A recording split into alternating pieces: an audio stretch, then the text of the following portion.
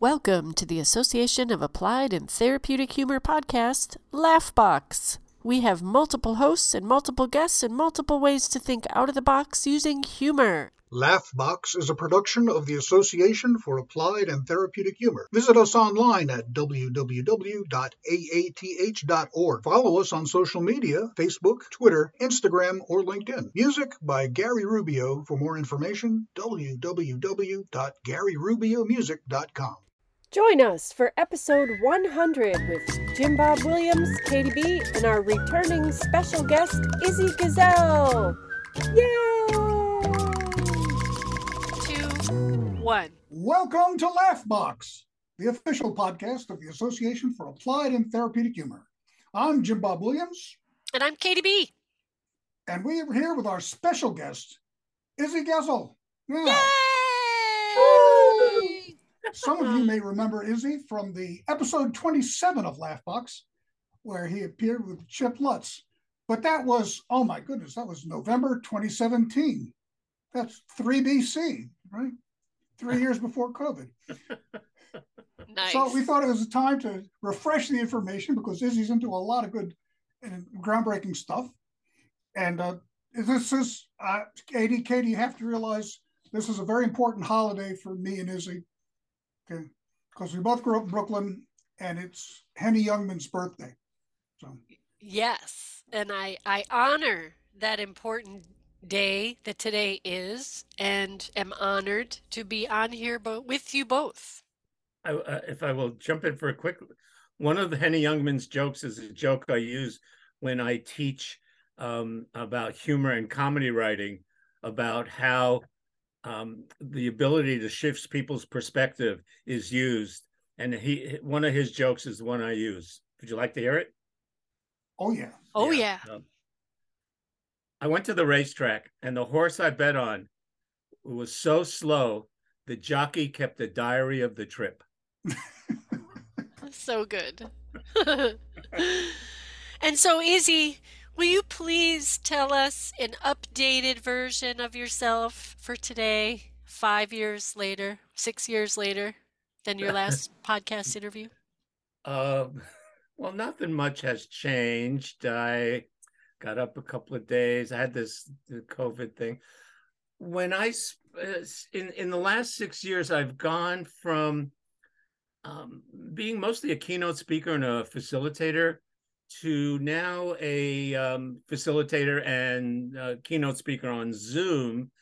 What really has occupied my interest is the evolution of the application of improv and humor principles into daily life. COVID was a boom for us in that we had to recognize that you have to deal with what you get, which is one of the main focuses of humor. You know, I mean, those of us who work with helping people expand their sense of humor understand that it's really just about pay attention to what's going on and then look at it from different points of view.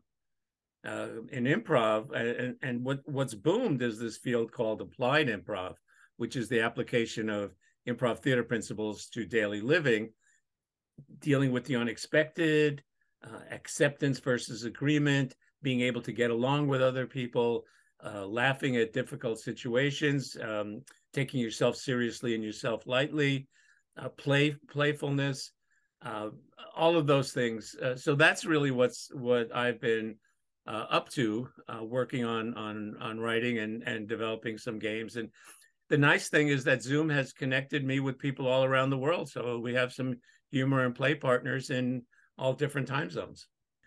The following has come, I believe, from my focus on developing a community of practice, giving people ideas about how to apply the things that we talked about, improv and humor, for their own personal development and their own connection to others.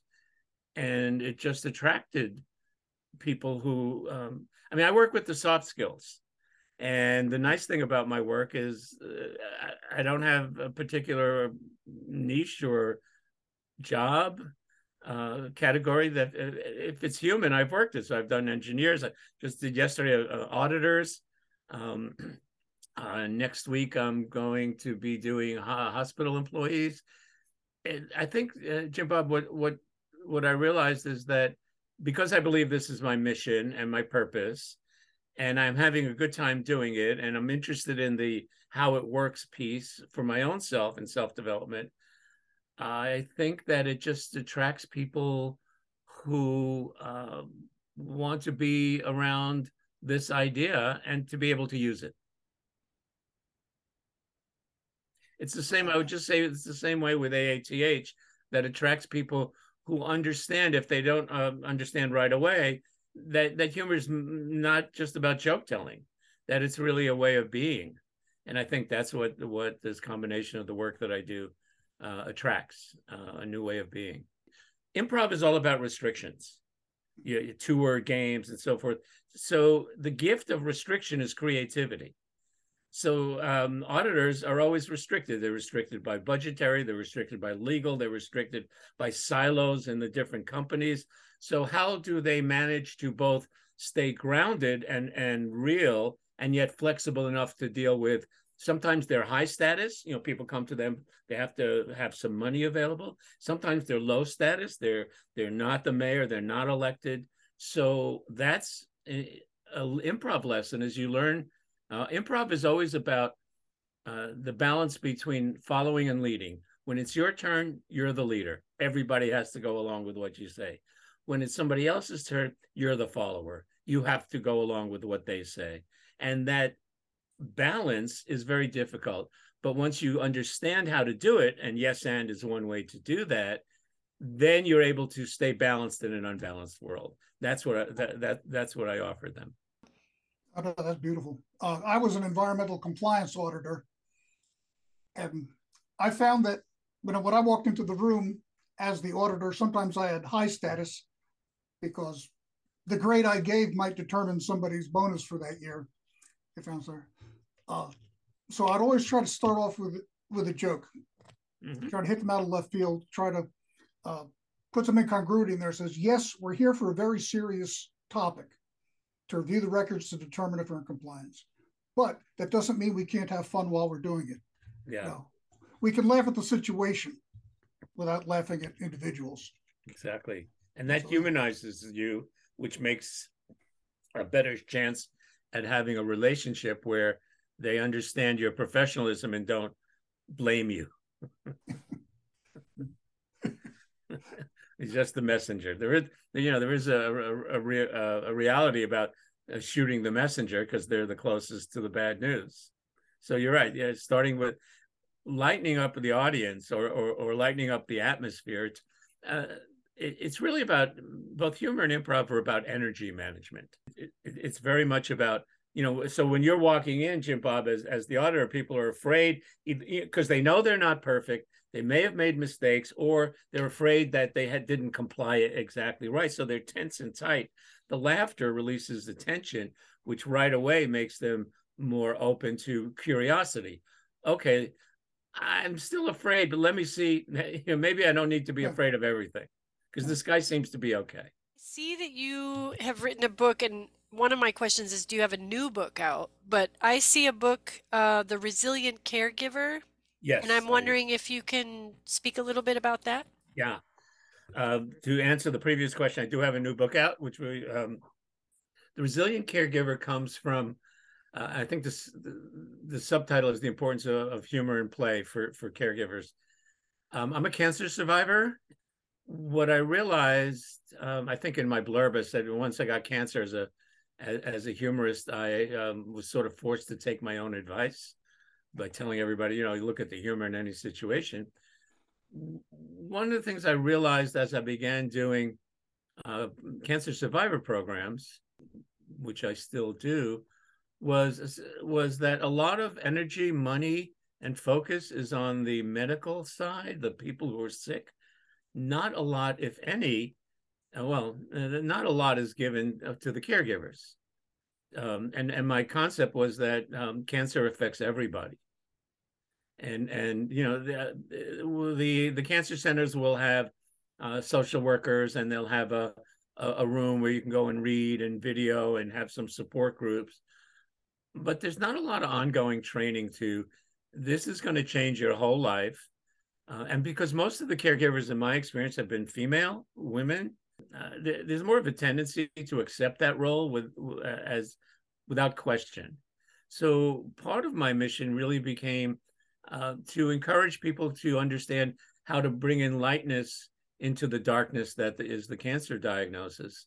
And so the book is about resilience, that humor, the skills of humor, how humor works, how to bring humor out. I developed a humor profile that I have people to pay attention to if they wanted to. What did you laugh at when you were younger? Was there a time when you were sad and somebody made you happy? Was there a time that someone else was sad, you made them happy? Um, how do you evidence your sense of humor without saying anything? Which is about wearing maybe a pin or a quote on your desk or in the house. So the resilient caregiver is a push towards having caregivers recognize the skill of humor is attainable, and the implementation of humor into their life is a benefit to everybody. That's beautiful, and congratulations for being a survivor. Thank you 20 years. for being here. Yeah, thanks. And so what is your new book? The new book is called Instructional Moments: Using Applied Improv for Facilitation. So it's a small book. It's 10 games, and it's a little bit of a background in what applied improv is, and instructions and debrief questions for 10 games. So whether you run a team, a group, a scout troop, a church organization, these are 10 quick games anybody can play.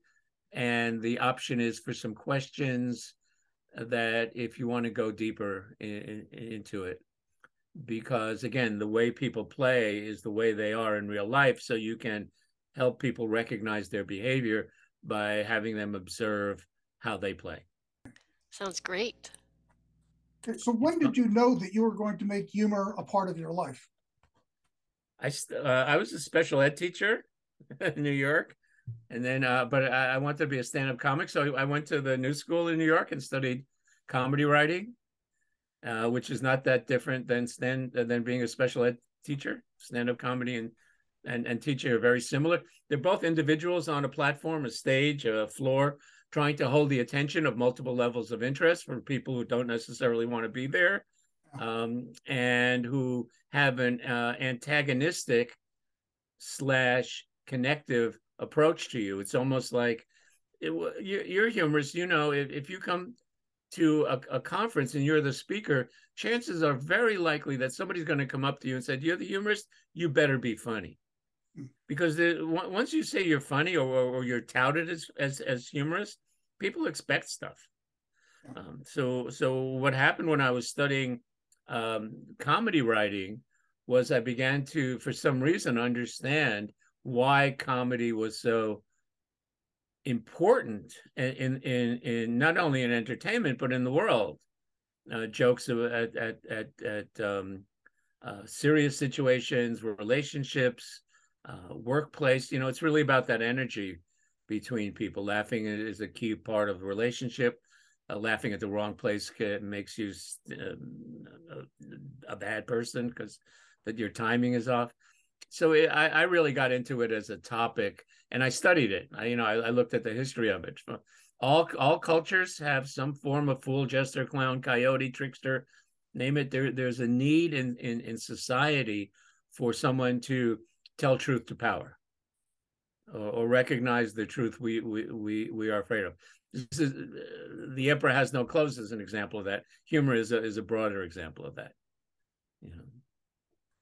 Absolutely. And I have to just pipe in just for a second and say I'm a professional clown, and my clown is based on the Hopi native tradition of what a clown does. So thanks for bringing that up. I appreciate that. Jim Bob, you got another question?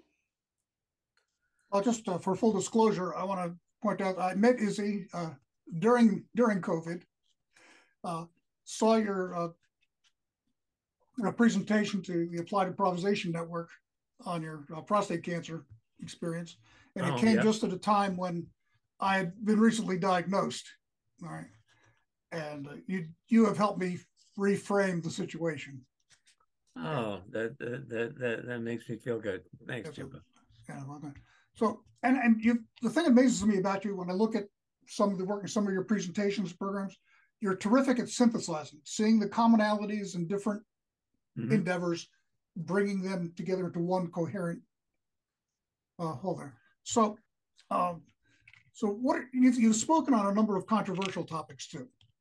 Right? So, tell us about sex. About sex? Yeah. I can tell you about intimacy. Okay. I do have a program. The reason I said I did put together a program for couples many years ago called Intimate Improv for Lovers. And the 12 people who came thought it was about sex techniques. um, what I've done for relationships is really to see romance and sensuality and relationships as a creative art. So if you think about things like role playing, if you think about make believe fantasy, if you think about let's try this, these are all improv ideas. The challenge is that that it's hard to ask for something in an intimate situation, and it's also hard to receive an answer you don't want or expect. So if you say, "Hey, let's try this," and they go, "Oh no, shut down." So if you can develop, if you play improv games regularly, you can learn to be able to and to not deflect, but necessarily to change the impact.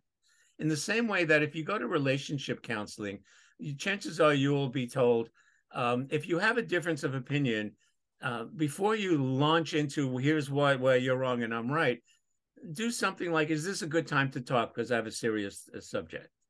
And if the person says yes, you can do it. If they say no, okay, let's reschedule. So essentially, what that is a consent question. Improv is all about consent. The yes and is a consent to accept what you're given and build. So in sex, it's a consent thing where I want to do this with you. Do you want to do this with me? And if I'm doing something that you think I'm going to be doing, but I'm not doing, let me know. So there's something in the improv piece that allows for both vulnerability and curiosity. So and then the idea is about role playing. If you think, oh, I don't want to do that, that's yucky, because what if I can't do it? What if I am embarrassed? Those are the same questions people ask about improv. I'm not going to volunteer because what if I can't do it? What if I'm embarrassed by my thing? So you develop an ability to step up authentically and not have to be perfect. Working together, that opens up a lot. And one of my prostate programs was for couples who have had to move beyond erection dependent sex. 15, 20 years ago, I was writing a blog for a while called Sexual Abundance, Moving Beyond Erection Dependent Sex, which was for originally for couples, but I learned a lot about let's say the who blames who for what when it comes to things like that. So I think the improv piece as well as the humor piece, there's a different, with the Woody Allen joke, the best form of birth control is for a female to look at a naked male and go so it's laughter birth control. um, by pointing at it for the radio viewers. The idea is that the laughter, if you can laugh together at a misstep, at a fumble, if you can laugh at your imperfections, Yeah. then you have a stronger relationship. And that means that you're willing to take some risks and be vulnerable about that. And then the final piece I would just say in terms of this, the romance, the sexuality, you're much more open to try stuff. And there's so much available knowledge and information about toys and techniques and tools. it's really the hard part is getting over your defensiveness and your fear of being imperfect, and doing that together through improv builds that character. Yeah, curiosity, I think, is a key word for just about any life issue. You know, if we can stay curious, Steve Steve Jobs. Jobs. Steve Jobs said, stay curious. And to me, that's just the biggest life lesson in the world. The elephant in the room is laughter. Yes. I'd love to hear about it. Elephant in a Room is Laughing is the name of my program about humor in the workplace. So the idea of that program is to teach people the many ways that humor exists in an organization, in relationships, and the many ways that people use it. So the angry people use sarcasm. That's the weapon. The unconfident, introverted people might use self-deprecating humor to shield themselves and keep them away. The positive people will use the connective humor to reach out in relationships and laugh together. You build format even within an organization. If we're on a team and we know there's some silly thing going on, we're laughing together. But if the boss comes into the room, we'll stop laughing because there's a recognition that they see things differently. And then there's the person in the organization who's always making wisecracks or jokes as a deflector. You can't be serious with this person because they don't take anything seriously. And they go, oh, I was just kidding. Well, just kidding doesn't mean I didn't mean what I said, or just kidding doesn't mean that I don't have an ulterior motive. So that's the essence of the elephant in the room is laughing, to get people to understand that there's all kinds of humor. And that the targeted humor, what we're going through now these days, is very much related to who's the target and what happens when you do target someone. And we're in a situation in the world where sometimes you're a little too defensive, and sometimes you're not defensive enough. And the point is, if you understand humor, if you understand the many intricacies that it plays in the society that is your family or your government, you can say, like we this is something that came up many years ago. It was always the fault of the target and who didn't get it. People would say, oh, I was just kidding, she doesn't have a sense of humor. Now that's changed, where many organizations will have an ouch button. If anyone says something that is painful or hurtful, or we have the cultural agreement to say ouch, and say, okay, I didn't mean to offend, but I get it that you're offended, I'll cut off. So that comes from understanding how humor impacts people, not just how it makes people laugh. And we're almost on the other side now because of the world that we live in, because people are so separated and so narrow in their what's good, what's bad, that things that humor, which has always been a victim of rigid thinking, that's what we have now. If you look at the countries and the world where humor is can be a life-threatening concept for you, and here it could certainly be a career wrecking concept for you, or certainly a friendship wrecking concept. So I think we're sort of at the other side, and there's no simple answer. But recognizing what humor is for you, and that it has many levels. So it's, I think the work that AATH does and I do and the people like us is very important. What about your program, Becoming Lighthearted? How has that changed before, during, and after COVID, if at all? More people are open to it because they're so oppressed by the fact that nobody knows what the heck's going on. Nobody knows. The government doesn't know. The scientists don't know. Your neighbor doesn't know. Of course, the guy down the road knows because he saw it on Facebook, but nobody else knows. You know, so there's I think a closer understanding that humor has the survival instinct, the survival thing for us. Look, we have to make these life-threatening decisions, about vaccination, not vaccination, going to the party, not going to the party, being stuck here, trying to relate to my family that I used to get at least 8 hours away from it every day. Humor can help me, help me regain balance, can help me release tension, the physicality, the impossibility of laughter and tension to exist in your body at the same time is a key COVID learning.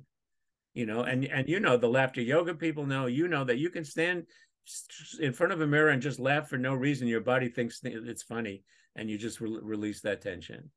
So I think people are more connected to it, and they also recognize that even in the midst of more recognition in the midst of serious situations, a lightheartedness doesn't mean a disrespect. How does becoming lighthearted and laughing in the mirror translate to someone dealing with cancer today? When you're worried about what the tests are going to say, or what the doctor's going to say, or you're going to have to go through a procedure and it's going to be difficult, you have no control over that. What you have control over is the next minute, the next 2 minutes. So you can stand in front of the mirror and close your eyes and think of something that really brings you joy. It could be a person, it could be a situation, it could be a memory, because to your memory, an emotion is as real as the actual event. So if you remember a happy time, you can just think back there, close your eyes, and you're back there for a minute. And the fact that the tension goes out of your body means that you then have the question. This is the point of becoming lighthearted. Stress is a very narrowing mindset. You're trying to fix something.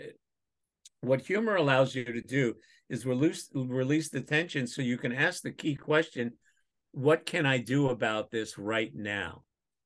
What is it within my power? So maybe it's going to eat ice cream. Maybe it's reading a positive psychology book. Martin Seligman, I always expect the best possible outcome until you hear differently.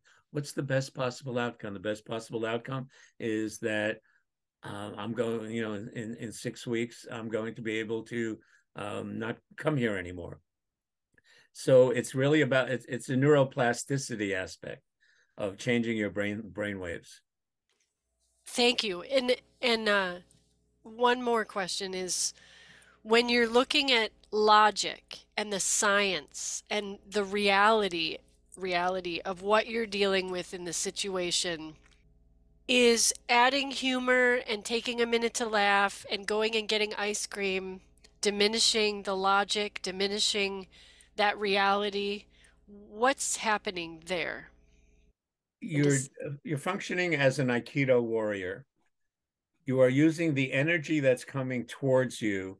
Instead of fighting it or denying it, you are dancing with it. You're surfing with it. The analogy I use sometimes is that the negativity, the cancer, or the COVID, or the breakup of the relationship is the big wave, the tsunami, and you can ride it, and you can.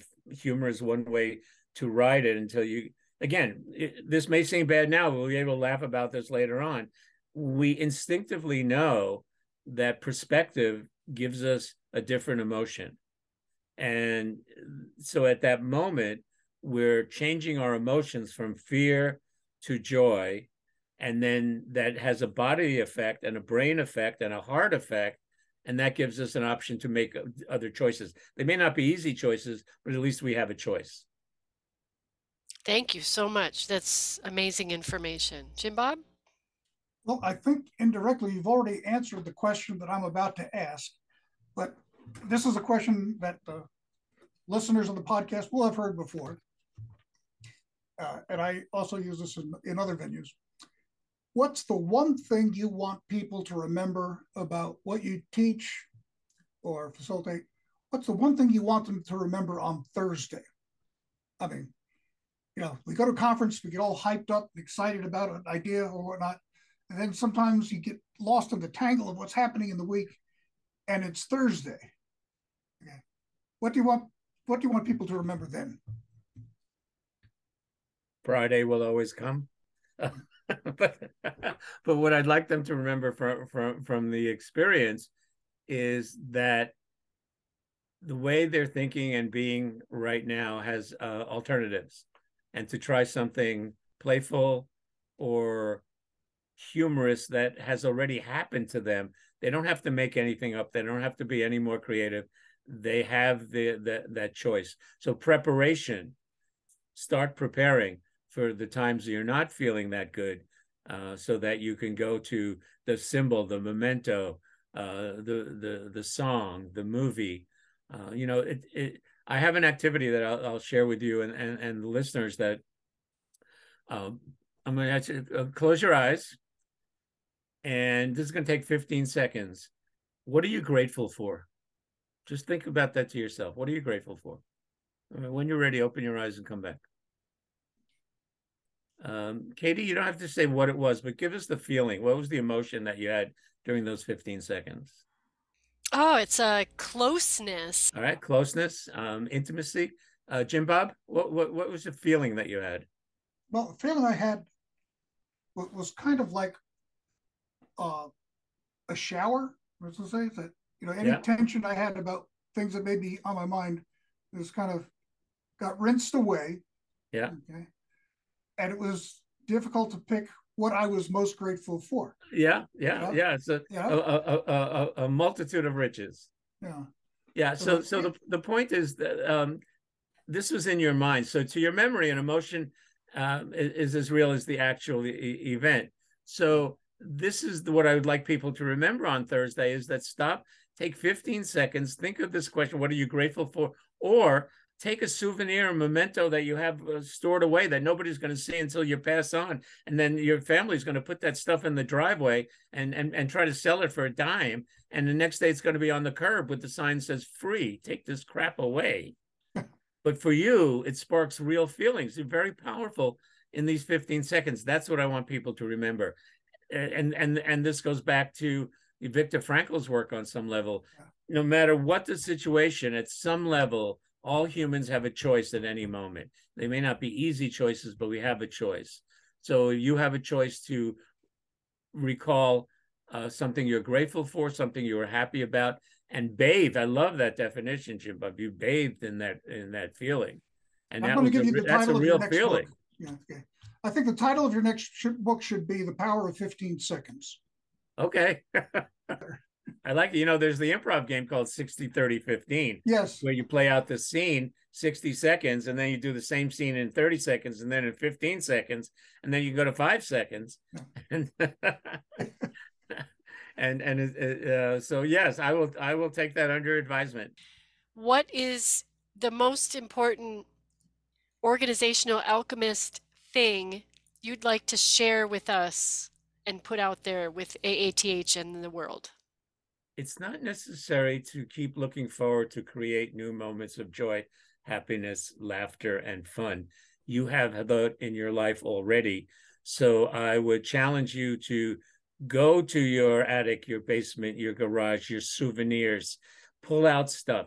You know how on Facebook you get this thing that's 7 years ago, memento and stuff like that? Yeah. That's what you can do for yourself. And have those things handy. Have a picture of yourself. One of the things in the that I advocate is have a picture of yourself laughing, and so that you are visually, or however, whatever sense you're able to do, to have a connection with the joyful you. Have that ability. You can meditate and then take an extra 15 seconds, not just for what I'm grateful for, what am I joyous for, who do I love? Ask yourself these questions, and that changes your internal chemistry. So you don't have to be funnier than you are. You don't have to learn anything. You already have everything you need. It's a matter now of just putting it in practice so that you can access it. And Izzy, how do we say yes and to ourselves? Objective behavior, discernment, whatever you're saying to yourself, ask yourself, are you judging the behavior or are you observing it? And what choice might you make differently? And then what do you need to do to get started on that different choice. So it's a cognitive behavior approach. Cognitive is the first place. Observe, discern without judgment, or let that judgment go. We're all imperfect. You have a BA in psychology and a master's in education and a 1/3 of a A PhD. P. I have a You P. have a P. And you were a stand-up and a public school teacher at the same time? And they did overlap. Yeah. Yeah. I began as a teacher and didn't really think it was going to be for me. I didn't want to become an administrator, and I wanted always to be a stand-up comedian. So I studied it. So there was a time I did both. And for a while I was teaching in public school in New York. I was going to stand-up open mics, and I was teaching in Hunter College in the Graduate School of Education. And that's where I began to see the connection between humor and teaching, where teachers did the students, the graduate students who came in once a week after field work, they didn't want to know so much about teaching, but how do I get along with the students, the parents, the school board, Yeah. all this other stress that's going on. And that's where I began to, because I was doing the humor thing, I go, well, why don't you give your stress a name, or let's call this I hate the school board week. It's like to tell the truth. So I began to see the overlap, and also the fact that teachers are remembered for being a little larger than life. We talked about the past. We talked a little bit about the present. What do you think the future is for humor, applied humor, therapeutic humor, improv? The future of applied improv is large. I've just started working on some work with coaches, and I have this applied improv for coaches work that's coming out. We do a lot on LinkedIn Live, and we have a public program coming up on April 13th. So I'm one of the things that came out of COVID was that people are really in tune with the possibility of improv. That's one of the futures. And I think people understand the importance of humor, even though they may not want to do it themselves, but they understand a little more how to do it. Watch a lot of streaming, all those comedians on Netflix. It's a real gift. First of all, you get to see what bad performance is, but you also get to see some good stuff. So people are now more used to a wide variety. They didn't have that before. So for both good and bad, you're exposed to much broader range of humor. Okay, you've done a lot on LinkedIn, and I think you are the master. You are the guru of reaching the audience through LinkedIn. It's helped me in that I post a couple of times a week. I certainly have a regular posting time on Tuesday mornings. I think a large part of the 7,000 or so folks that I have are due to that. And I have 3 courses on LinkedIn Learning: one on humor, one on improv, and one on team building. That is a main source also of connection. But LinkedIn has been very helpful to me, forcing me to write weekly. The thing about a LinkedIn post, it's limited to 300 words. So there's a certain restriction, again, the creativity and the restriction. And that's when I've been able to write about improv and humor. A couple of weeks ago, I had 2 different consecutive posts on tips and tactics on using humor more. And they each had like 6,000, 7,000, 8,000 views, which is a lot for me. So people are interested in humor. So I'm able to spread the word. People are interested in improv because of the practicality. Most don't know how humor works. Most don't know how improv works. And when you can say to them, here's how you could use it in your life, or here's how it could help you. Oh, I didn't know that. I thought you always had to start every speech with a joke. No, you have to figure out where does humor fit in there and incorporate it. Oh, I didn't know that. So that's one of the gifts getting from LinkedIn. So please join up, folks. There you go. And take the humor yeah, course. It's worth it. actually, oh, sorry, what'd you say, Jim I Bob? was just saying, Izzy has a course on humor at work. Take it. It's great stuff. And why don't we get your social media info and website info since we're talking about that? Can you list off how to find you? Izzyg.com, Izzyg.com is the website. LinkedIn is my name, Izzy Gesell, Gesell, as you will see. I'm starting to get a little more active in Twitter. It's at Improv Izzy, and I think the other ones are just are my name. But LinkedIn and Twitter, because when you post on LinkedIn, it goes on Twitter automatically. Those are the two. And I would love, if people are interested, I do have a handout that I give out on how to recall and retell any joke you ever hear. So if somebody's interested in that, they can just email izzy@izzyg.com. I'd love to stay connected, answer any questions, or see if it could be helpful. Very nice. And I want to thank you for that. I want to, you have a quote on your website. Humor, imagination, and playfulness are powerful resources for humans, helping us become more effective personally and professionally. And that sounds like a pretty good synopsis of your life theories. Yeah, I'm fortunate that my quest for my own truth has led me to doing the things that are kind of fun and also that help other people. So people ask, "Are you going to retire?" I go, "From what?" The challenge for me moving on. I just finished 30 years of the National Speakers Association, and with AATH, I was there almost at the beginning. When Doug was there, the Journal of Nursing Jocularity. I've known Karen Buxman for all these 30 years. That being able to have my own search and the work that I love to do be beneficial to other people, there's no reason to retire from that. It's really a matter of reorganizing time and focus and And spreading the word. yes. And can you tell us how improv is the new mindfulness? Well, the mindfulness is about staying present and focusing on one thing at a time. And it turns out that that's what improv is also. People think that improv people they think fast and they're funny and they're smarter. It really is that they don't think very much at all. And they act on what the structure of the game is.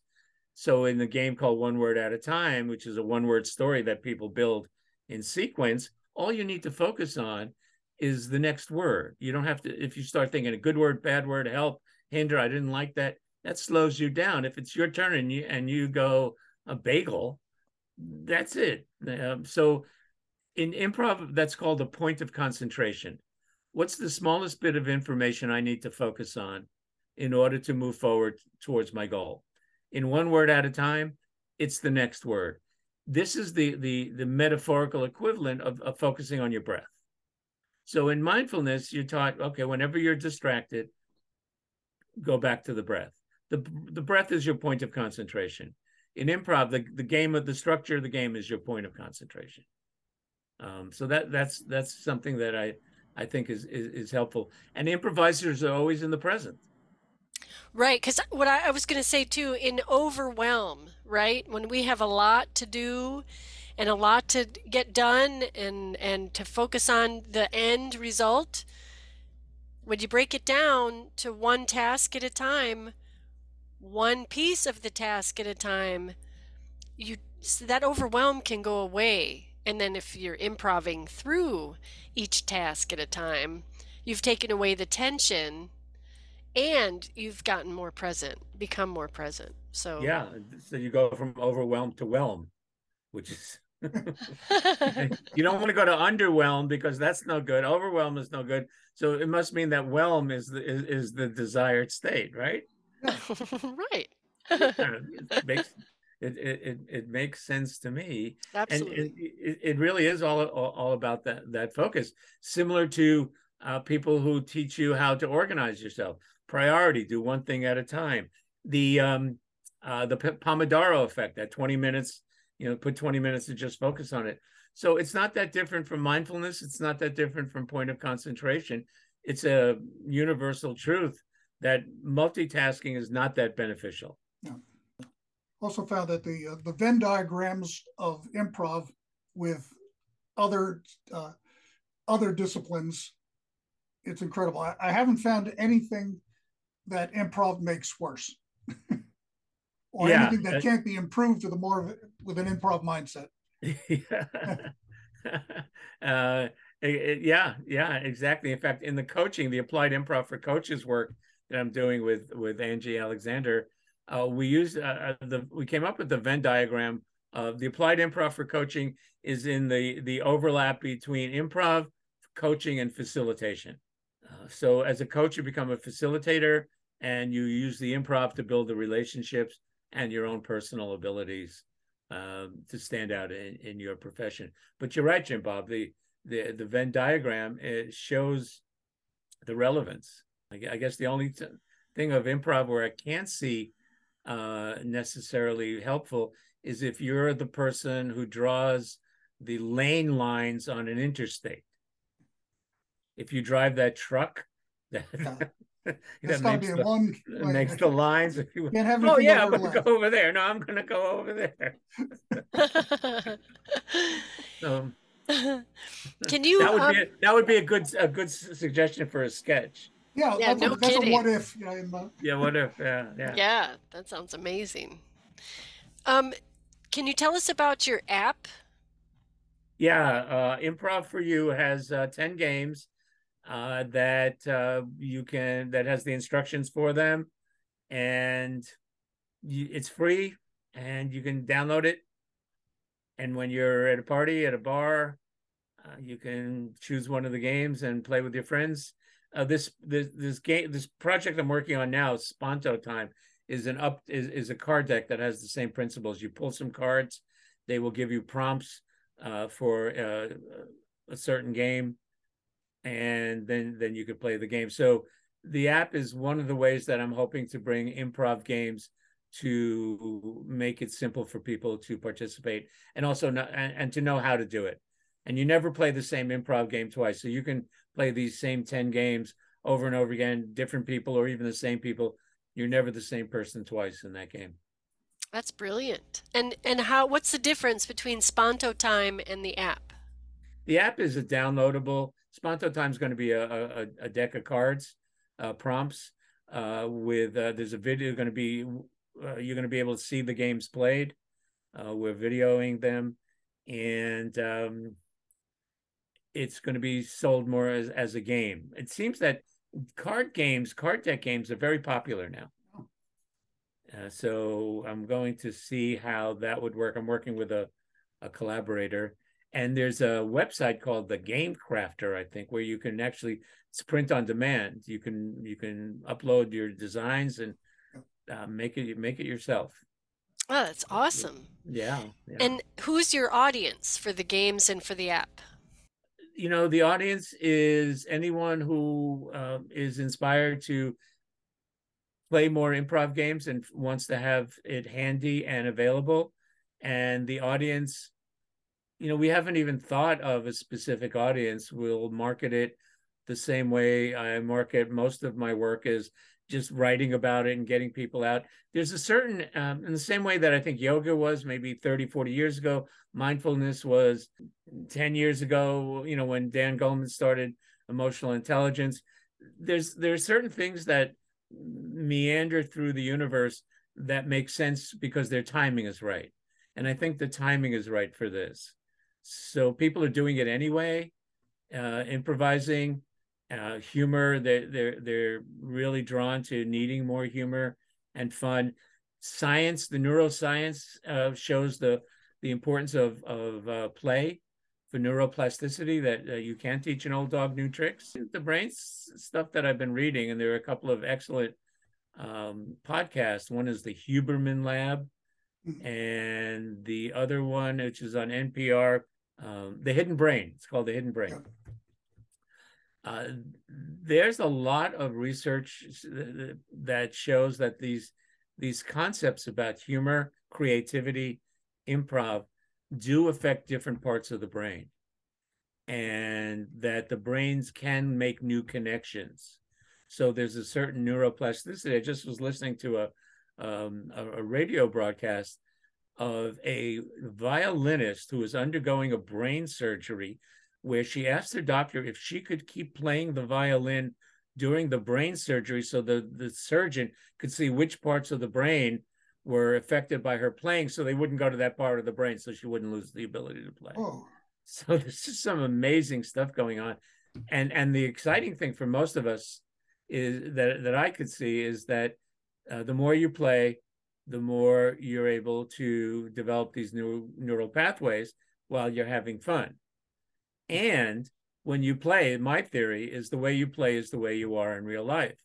Somehow, as adults, we drop our act, we drop our shield when we're playing. And if we're competitive, we'll be competitive with a 5-year-old playing Go Fish. You know, we may not act on that competition, but we're going to feel it. Hey, they turned around, I could win. But if you can take the time and the courage to observe your behavior while you play, you will gain a big insight into how you relate to the rest of your life, relationships and work and so forth. So that's exciting for me, and being able to map those neural pathways, the stuff being done with brains, with brain research, I think is as transformational as DNA was 20 years ago. It's going to change everything. You know, one of the things about getting cancer is that you feel obligated to educate people because they don't really know how to respond to you. So one of the things I noticed when I had prostate cancer, one of the things I noticed was that people tend to mix up the words prostate and prostrate. So they would say, oh, you have prostate cancer. I go, no, it's prostate, because it's my mission to educate people. You had prostate cancer. No, it's prostate. Finally, after a while, being the improviser, I said, I just have to do a yes and I have to accept it. So one day somebody comes up to me and says, you have prostate cancer, right? I said, yes, I do. And now I can't lie down. That's a good one. And that does happen all the time. Yes, it does. Yeah. Yeah, so more ways to yes and the situation and find humor in the everyday. And the example of this when I do the cancer program is to point out that we're not making fun of cancer. We're making fun of the human beings who have to react to it. And that's one of the points in the resilient caregiver. You bringing joy and laughter into your life for your own self-care does not diminish the seriousness of the situation. It just recognizes the truth about the way human beings are. So that's the important part. And the humor can be healing, right? The humor can be healing, if only that it stops the downward slide of negative thinking and the depression and the seriousness and the helplessness. I mean, one of the functions of humor is to avert helplessness. If you look at humor during the Holocaust, it's very much, or any situation, but I've studied humor in of the Holocaust, the Jewish humor. That's what I grew up with, but also it's a wonderful connection to how oppressed people keep hope. I mean, if you look at Afro Americans, maybe it's the music, but for a lot of the Middle East, the European folks, it was humor, because it's the oral tradition. And so there's a great story about in the 30s, these two Jews are sitting and reading a newspaper, and one of them notices his friend is reading the Nazi propaganda rag Der Stürmer, and he says, how could you be reading that junk? That's crazy. Why aren't you reading our paper that tells us about our lives? And his friend says, look, in this paper, we have all the money, we run everything, we're so powerful. This is the world I want to believe in. I read our paper, things are terrible. Who wants to hear that, you know? So very good, very good. So it's really about, humor in that case is about hopefulness. Yes, wonderful. I was in a call earlier today. I was talking with someone who was helped evacuate people from earthquakes. And what she would do is she would tell jokes to the people as they were being transported to the hospital. And it's like, well, why are you doing that? She says, well, one thing, it helps a person, because if I can get them to laugh, it will actually lower their blood pressure. Yeah, the physical connection. Yeah, and it just floored me. Well, that's the difference. I think one of the missions we have in our business, in our world, is to get people to understand that you're not laughing at the seriousness of the situation. You're laughing at the human condition Yeah. in that situation. And most people don't get that. They think, well, you can't laugh at cancer. Well, we're not laughing at cancer. We're laughing at human beings. Yeah. And the reality of the situation. So that's really what my program is about for cancer survivors, is putting in humor principles into my experience. And that's what I hope the caregivers would do, is put into, and that's why people need to understand how humor is structured. Yeah. That's not just about jokes, that it's about recognizing incongruities, that the body will, when you laugh naturally or you overhear something, that's funny, and that's the connector. Even just things you notice. But I bought a Hyundai 2 years ago, a blue Hyundai. I never even thought about Hyundais very much. Now that I have a blue Hyundai, I can't believe how many blue Hyundais there are in the supermarket parking lot. I didn't know there were that many. It never occurred to me. So, things like that, people get, oh yeah, that's a smile. And that's all you need sometimes. Absolutely. Wow. And again, congratulations on being on the other side. Thank you. And I'm so glad that this. Do you feel like the experience helped shape some of who you became during and after? I'm not sure.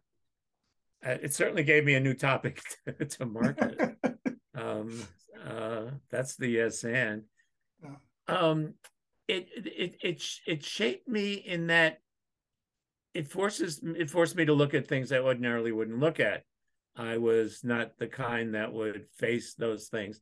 In fact, I had watchful waiting, which is a form of prostate cancer, and I'm a procrastinator. So it took me 2 years from the time I was diagnosed till the time I actually had some surgery.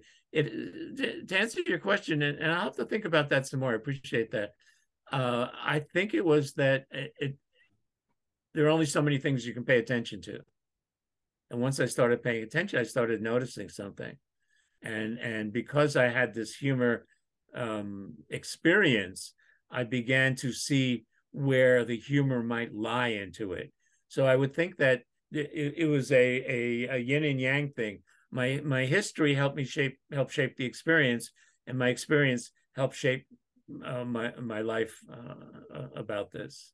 Thank you, Izzy Gesell, for being on Laughbox, for being a double guest. Paduskaraka barata boom. That's gibberish for it's been a lot of fun. I loved having this conversation with you both and everybody listening. Yeah, thank you so much. Thank you for joining us for episode 100 with returning guests Izzy Gesell and our hosts Jim Bob Williams and Katie B. Thank you very much. This has been Laughbox, brought to you by the Association of Applied and Therapeutic Humor.